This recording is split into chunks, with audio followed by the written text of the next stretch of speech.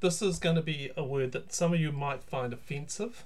And I need to say it because this particular podcast or vlog, whatever you're watching, I've titled it the words that you say that will steer your life. And the word is bitch. And before you turn off, that was the word on a pendant necklace hanging around a woman's neck that I went to visit at a temporary home. Why I say it was temporary was because she was in the psych ward. And she was in the ward because she wanted to kill herself, take her life. And I wondered at that stage if any of the psychiatrists or the mental health people would actually challenge her on the words that hung around her neck. I hope so, but I wasn't confident because, you see, we live in such a politically correct, super sensitive, non-directive world that maybe no one would say a thing. So I told her she wasn't a bitch, and that actually having that word hung around her neck was having actually quite a corrosive effect on her soul, and that every day that she had it around her neck, it reinforced like a thinking track, a rut and a groove in her brain, and every day that path just got deeper and deeper and deeper. What's a word that has been worked and ruminated into your subconscious? Maybe it's a word that was spoken at you from a very young age and you have adopted it as your own. Parents, siblings, schoolyard bullies, to name just a few options with what I would call cursing tongues. And then you have nurtured that little word or words and phrases and just kept repeating it. And every time you might have made a mistake or you stumbled, it confirmed the truth of that word for you. And then you added a few other words. The super, super powerful words of I am. And in doing that, you created an affirmation. You are affirming up the word to be part of your identity. I am stupid. I'm a bitch. I'm an idiot. I'm a failure. I'm a fool. I'm a name your poison words. And it's those little words that we actually probably don't say out loud, but instead we whisper them in our souls, and they become so ingrained in our lives that they feel like facts, but they're not. I think of Jesus, and I think of just how secure he was in his identity. He was rock solid. He was and is the great I am. And what did Jesus say about himself? Well, there's similar about 7 things he said about his I ams. And he said, I am the bread of life. I am the way. I am the truth. I am the life. I am the vine. I am the good shepherd. I am the door. I am the resurrection and the life. Look, Jesus absolutely knew himself. He was just like rock solid in his identity. And in that solidness, he rattled the world. And Jesus knew his identity, and he shared it, those phrases, to reassure us about the invite he offers to us. Like, we have a door we can go through. We have a shepherd to follow, a vine to draw from, a light to shed on our path, a hope and a future, and a daily bread to be nourished from. Jesus didn't need to use affirmations to firm up his identity.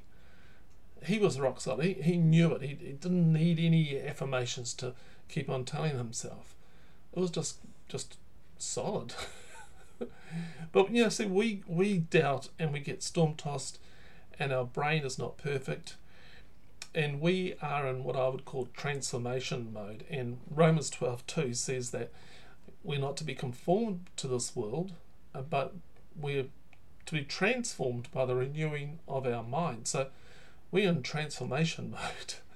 We're changing, and we need to firm up and tell ourselves our truest God-granted identity. Some words in our English language act kind of like a pivot, a hinge, a turning point. They sort of offer a change in direction. Words such as and but. And I think one other word is the word yet, and it's what's technically called a conjunction. Yet says, I know how this is at the moment, but I will look at things differently and choose a different path. It's a word that can be used to dispute our current thinking track, to challenge our beliefs and feelings and thoughts with alternatives. And that is the way that it was used by a guy called Habakkuk, who was a minor prophet in the Bible. And he says this, things are pretty bleak. He says this, look, though the fig tree doesn't bud and there's no grapes on the vine, though the olive crop fails and the fields produce no food, though there are no sheep in the pen and no cattle in the stalls, yet I will rejoice in the Lord. I will be joyful in God my Saviour. So you see that hinge point where it was like, this is how bad it is. This is how, but yet I will do this, And Habakkuk, he wants, I want to dispute the struggle I am in with the larger story of God's eternal goodness to me. Look, life can be tough. Fig trees not budding, no grapes, no olive crops, they're failing, failures in the field, sheep pens, cattle stalls empty. Yet, and he does this in the hinge, change the way of thinking, like we so often just keep on going down that life can be tough. Yet, and it's a change, it's like a hinge.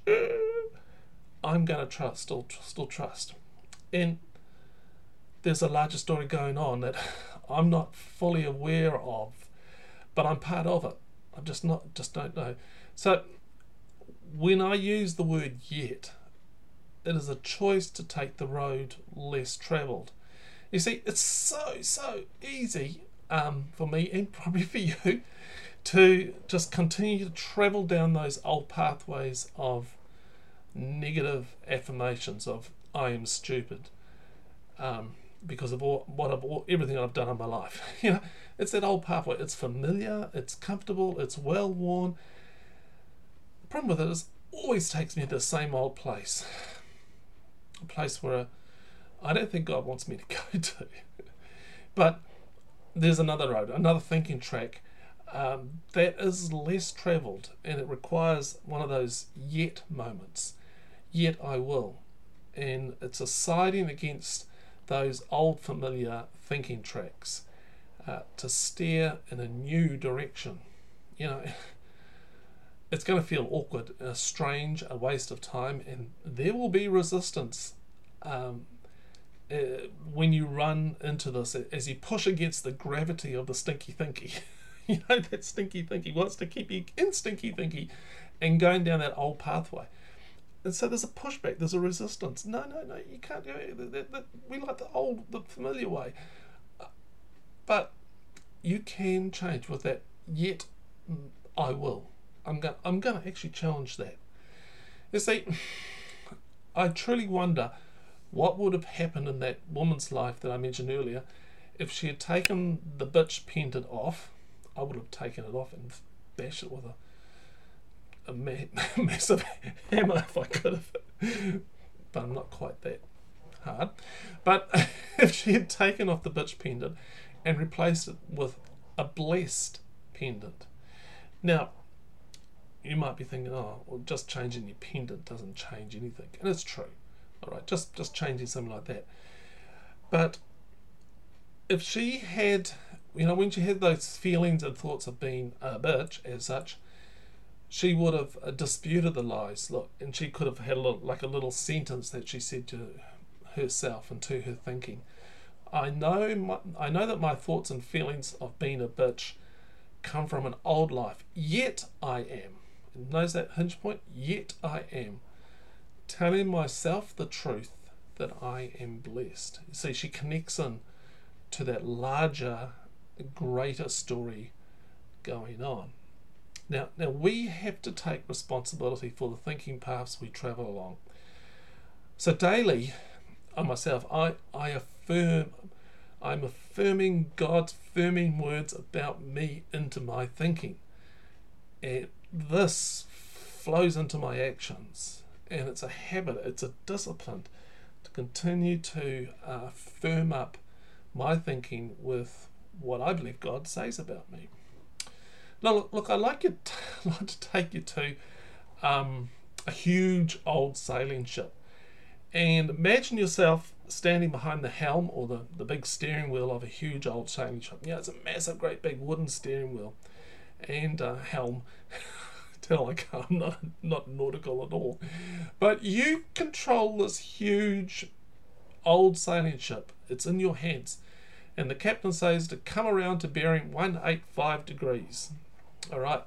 And so you look down at the compass and you slowly turn the helm or the big wheel in a new direction. And it takes a lot of effort. And ropes move under the deck and pulleys move and everything creaks and groans and so on. And then after a few moments the rudder alters and changes. But there's some resistance to the change. The boat wants to keep on going that direction, but there's some resistance and pushback, and you have to keep holding and steering that wheel in that new direction. And it's even harder when there's a storm around. But after a while, and it's really important to note that there is a time lapse between when you start doing this stuff and start turning the wheel and the actual ship turning around. There is a time lapse. But after a while, that ship starts to move in this new direction that you and the captain have set. You see, changing your life and changing your thinking habits, it takes time. It is simple as that. It's what I keep on going back to, millimeter movements, and it just takes time and repeated effort and pushing against the resistance of that old stinky thinking. And that old ship of your life takes time to come around to a new direction, and you hold the wheel against the resistance of all your previous thinking courses. You see, it's you taking responsibility for you. It's building what I call a thinking compass that will hold and steer you to a new and better course. I wonder, are you like a ship that's heading for the rocks? And you know it's coming because you've been there before. And maybe you want to change direction and you feel the pull to a new course. With new words and affirmations, your ship will slowly begin to steer in a new direction. Thoughts change when we take charge. Here's some quotes to consider. Rick Hanson, I love this quote, it's so powerful. The brain is like Velcro for negative experiences, but Teflon for good ones, for positive ones. I love that. Velcro, for negative, like they really cling on. Negative experiences seem to cling on, but Teflon, which is real super slippery, for positive. And he says this shades implicit memory. Okay, your underlying expectations, beliefs, actions, strategies, and mood in an increasingly negative direction. So what is he saying? Those negative Velcro, they're going to keep you steering in a direction that you probably don't want to go. All right, so you got to review those experiences. And here's a whole heap from Dave Riddell. Okay, so believing all of my emotions is the shortest way into the loop of insanity. Believing all of my emotions is the shortest way into the loop of insanity. First the truth, then faith in the truth, then the feelings will come around. Okay. Next one is, in order to oppose the influence and direction of one's old feelings, a rational mind first needs a very good reason. Without truth to reassure, change isn't possible. And here's another one. It is not enough to simply read the truth. It must be allowed to sink in. So true. If truth doesn't saturate, change remains cosmetic. Ain't that the truth? The truth will set you free to enter heaven, but first it will hurt like hell.